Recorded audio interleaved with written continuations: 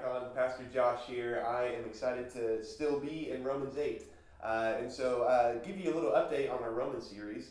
In this series, we planned to go all the way through chapter 9 and a little bit into chapter 10.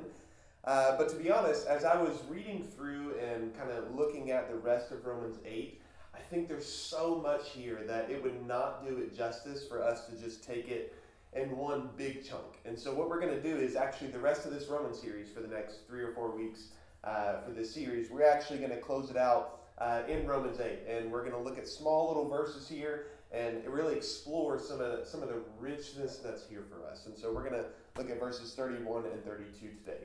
So that's a little update. Also, want to let you know, today our new worship director, Kyle Norvell, starts.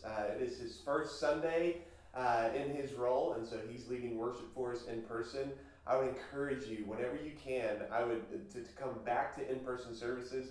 Welcome him and his family. He's got a wife and 3 kids, and they just pulled in, and so they're super excited, and he's going to be such a gift to our church. So I would encourage you to come back to in-person services and see the gift that God has given us in Kyle and in his family.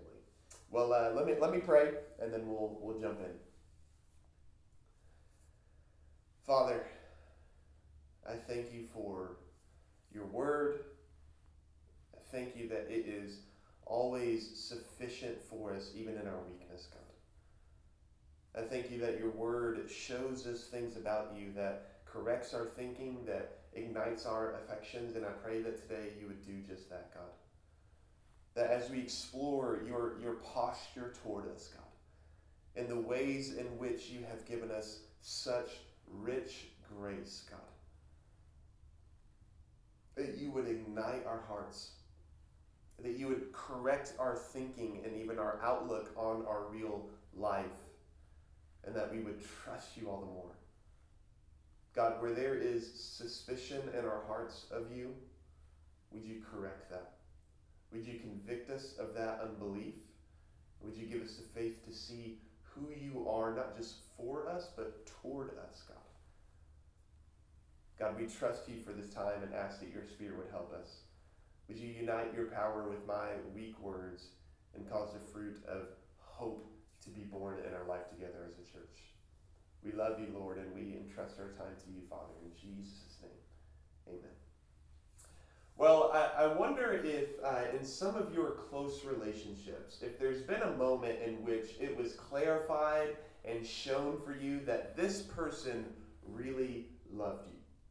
That you had a moment in the relationship in which they did some act or gave some gift in which you knew, and it was beyond a shadow of a doubt that this person was there for you. I have that moment in my marriage, and so my wife Courtney, we dated for about a little bit over a year, and our dating relationship was really, really tough.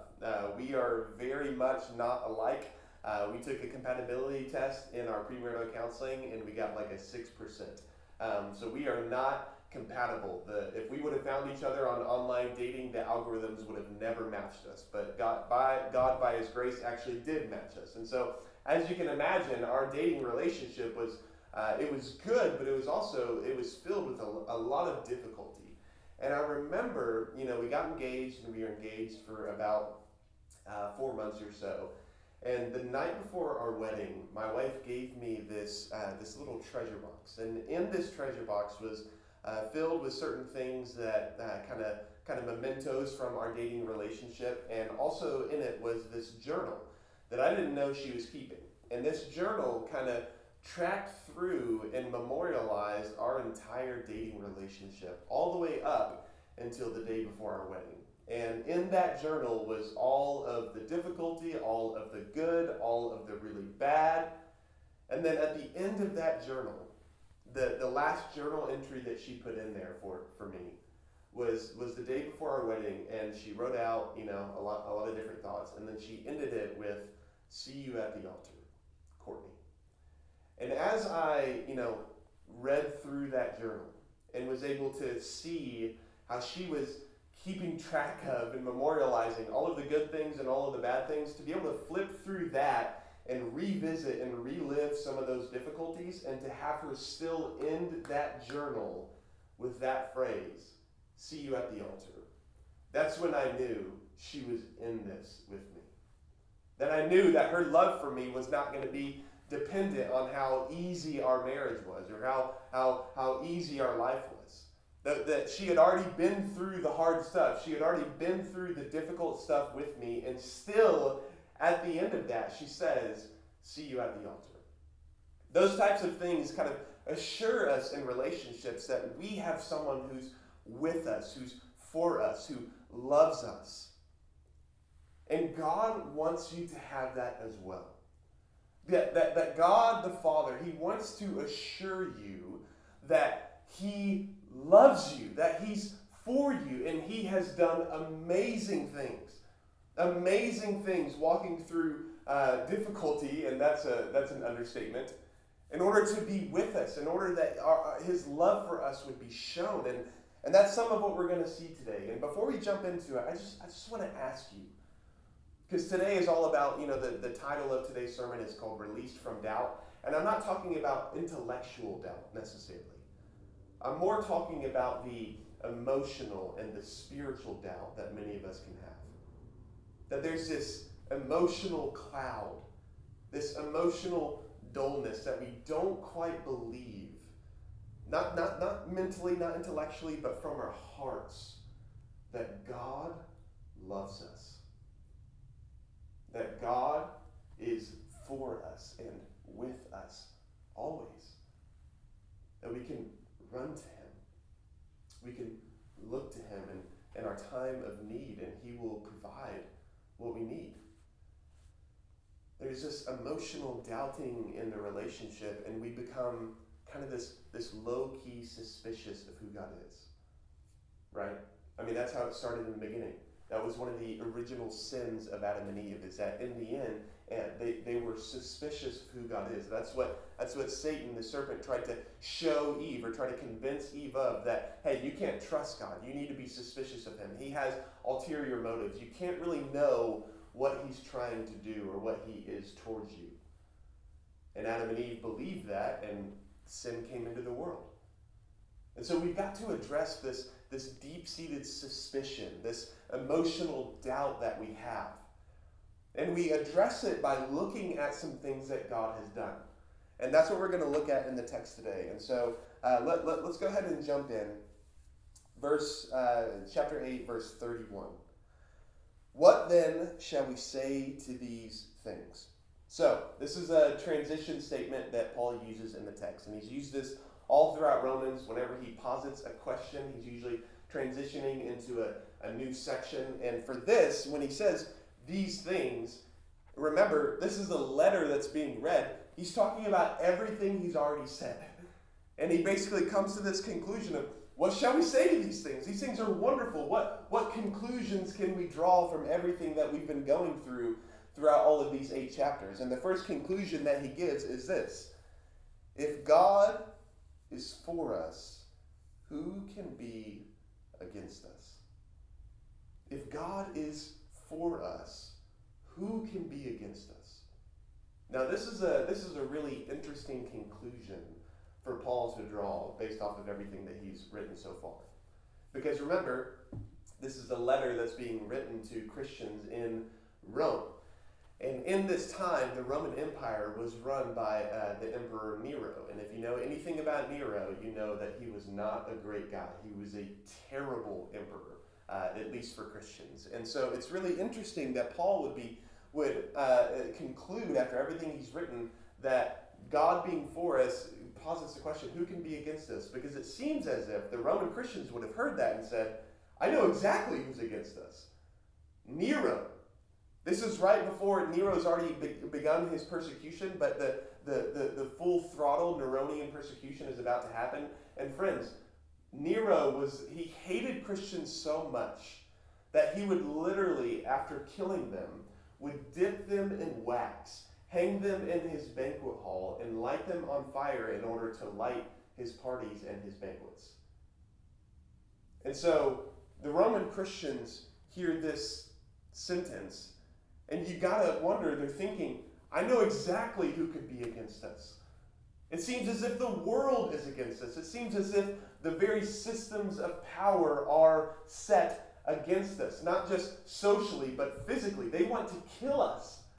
And I think there's some of that in Christians today, that we do feel a sense of opposition in our culture and in our world. And certainly, to be honest with you, Christians definitely have a martyrdom complex, a persecution complex, that any sort of difficulty or opposition, all of a sudden we're being persecuted. That is true, but also there is real opposition that's happening in our world today towards the Christian faith. And you know this. You living your real life in Seattle as a Christian is going against the grain. You believing and taking the Bible as your reality, as the living word from the true and living God, that sets you not just apart, that sets you against much of the culture today. And I think we feel that, especially in Seattle. And I think Christians are beginning to feel a little bit afraid, are beginning to feel a little bit intimidated. And that's why, if I can just be honest with you, I think a lot of Christians in this city want to leave, want to go move to Idaho, because we are intimidated by the idolatry of our city, by the opposition of our city. And friends, from this text, we can see there is no reason to be intimidated. There is no reason to feel afraid of the idolatry and of the opposition of our city. And we're going to talk a lot about that in our fall series coming up. But for today, the conclusion is this: who can be against us? Who can really be against us as Christians? Who can hold back the gospel and the church from advancing if God is for us? What are we afraid of? What are we shrinking back for? We should feel called and committed to our city and to reach this culture because God is for us. So it doesn't matter what level of opposition we have. It doesn't matter how we are constantly going against the currents of culture and we feel like we are walking into the wind, constantly being pushed back and tested. None of that matters ultimately because God is for us. That in God you have an advocate. You have a helper. Remember, whenever God was delivering the Israelites from Egypt, and he says to Moses, just be silent. I am your soldier. I will fight on your behalf. Do you believe that? That because of Jesus Christ, who has washed you clean as a Christian, who has saved you, and you've now come into the family of God, like everything we've explored in these last couple weeks, that you now don't just get to come to God in relationship, but he actually moves towards you in all of who he is, in his power, in his sovereignty, in his providence, is going to be working for you. That yes, you're walking against the winds of culture, but you have the wind of the Holy Spirit at your back pushing you forward. If God is for us, who can be against us? That God is working for our good here in this city. That as you meet opposition as a Christian, which you will, if you are living out your faith, if you are actually following Jesus faithfully in real life, you will meet opposition. And Paul's conclusion here, based off of every rich theological statement he's already said in this whole book, is to say, God is for you. God is for you. And so whoever you think is against you cannot stand. Cannot stand. Will not ultimately triumph over us as a church and as Christians. God is for us. And then another conclusion he gives. He who did not spare his own son, but gave him up for us all, how will he not also with him graciously give us all things? And so not only do we have God for us, but God is actually, in order to communicate his love, which is what I talked about in the beginning here, he has given something over to us. And do you hear the richness of this language? He who did not spare. Meaning that God was not stingy. That him giving over his son, which we're going to explore here in a second, was not the son being wrested from his grasp. That he did not spare. He opened himself up. What he had to give, he gave freely. He did not spare, and not only what did he not spare? His own son. You see, we as Christians believe, and we've explored this before, especially in our icon groups, but we as Christians believe that God has eternally existed in three persons, Father, Son, and Holy Spirit, and that there is one God, and that this idea of the Trinity is this relationship of eternal, free, uncoerced, celebrative love between Father, Son, and Holy Spirit. And that's been going on for eternity, from before time began. And there's this relationship between the Father and Son in which they are delighting in one another, rejoicing in one another's perfections and beauty. It's a relationship of love, and this own Son is the one who God did not spare, did not take off the table, but actually gave over to us. And this has the language of Genesis 22. Do you remember? Genesis 22. Whenever God is calling Abraham to sacrifice his only son Isaac. Listen to this. After these things, God tested Abraham and said to him, Abraham. And he said, Here I am. God said, Take your son, your only son Isaac, whom you love, and go to the land of Moriah and offer him there as a burnt offering on one of the mountains of which I shall tell you. Do you hear the emotional language there? Take your son. The knife goes in. Your only son, turning the knife. Isaac, turning the knife. Whom you love, turning the knife. It's a statement in which it's meant to pierce our hearts and to see the emotions and the weight that Abraham had to be feeling in that moment. Take your son. And with each phrase, it's a turning of the knife of how much difficulty and pain there is in what God is about to ask of Abraham. Your only son, Isaac, the one you named, the one whom you love, and offer him up as a sacrifice. And as we know, God ends up sparing Isaac and giving over a lamb. And then God says this to Abraham, Do not lay your hand on the boy or do anything to him, for now I know that you fear God, seeing you have not withheld your son, your only son, from me. And that's exactly what God is trying to show us here in Romans 8. That in the same way in which Abraham was able to demonstrate to God that he feared God alone, that he revered God as God and would submit to him at all costs, even if giving over his very own precious son. The Father is saying here in this Romans 8 text that his love for you has been demonstrated in the fact that he has given over his own son. And so we can, in the same way that God said, now I know that you fear me, we can say back to God, you gave your own son, now I know that you love me. Now I know that there is no reason to be suspicious of you because you have bankrupted heaven in giving your own son. You did not spare the riches of your love as you gave over your son, Jesus Christ, but gave him up for us all. Gave him up on the cross.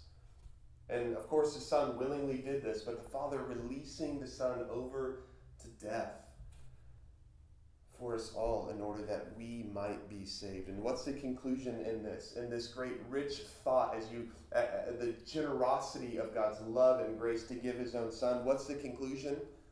How will he not also with him graciously give us all things?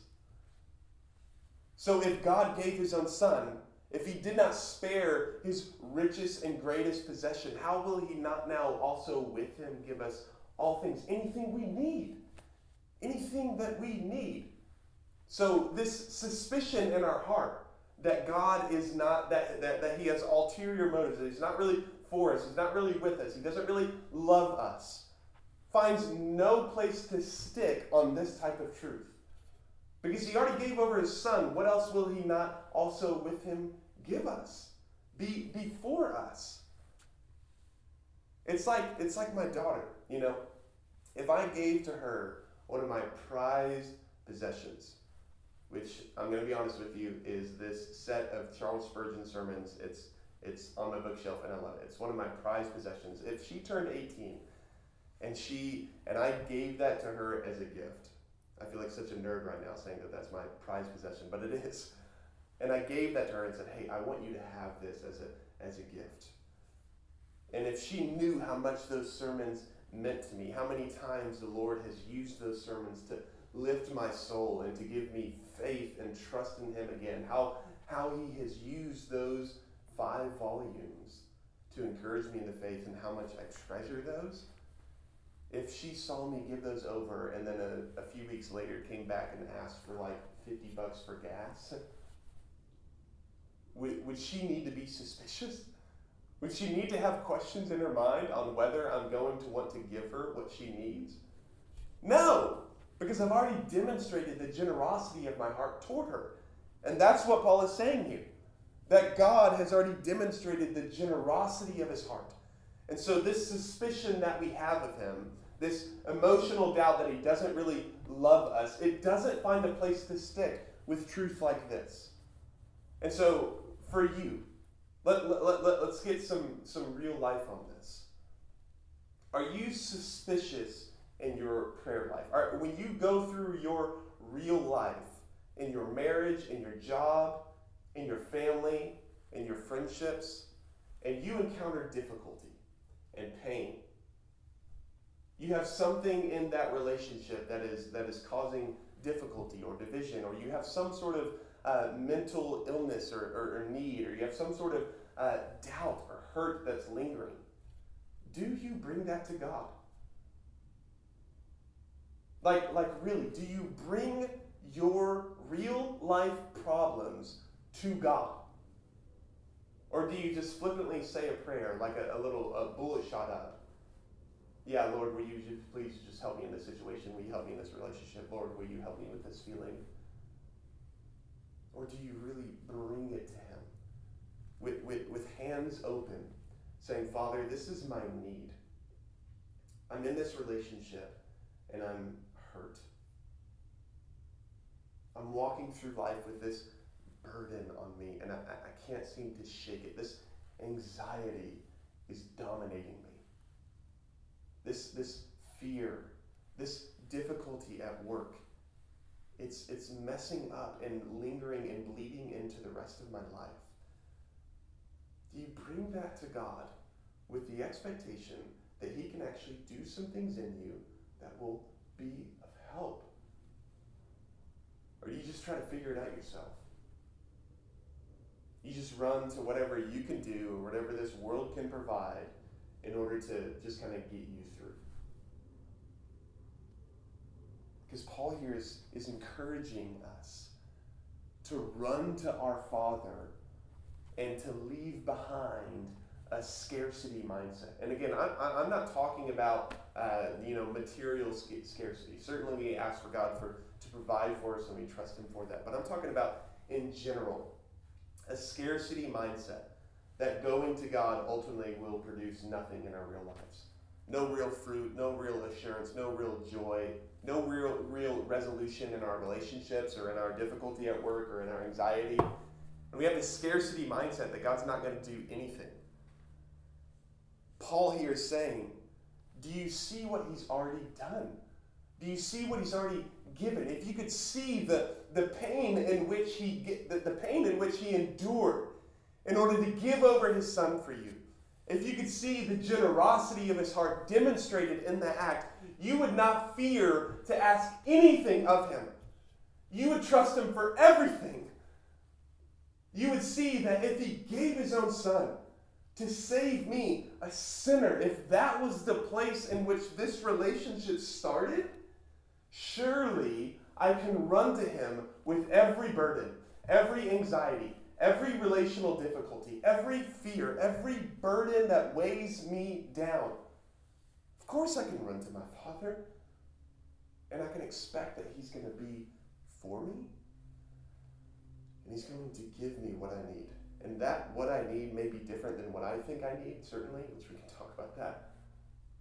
But he's going to, as a wise, loving, and generous Father, give me what I need. That I don't have to be suspicious of my God. I don't have to twist his arm. What a relief is that? You don't have to twist God's arm into being for you and with you and giving to you what you need, because that's the religion of every other. That's the framework of every other religion.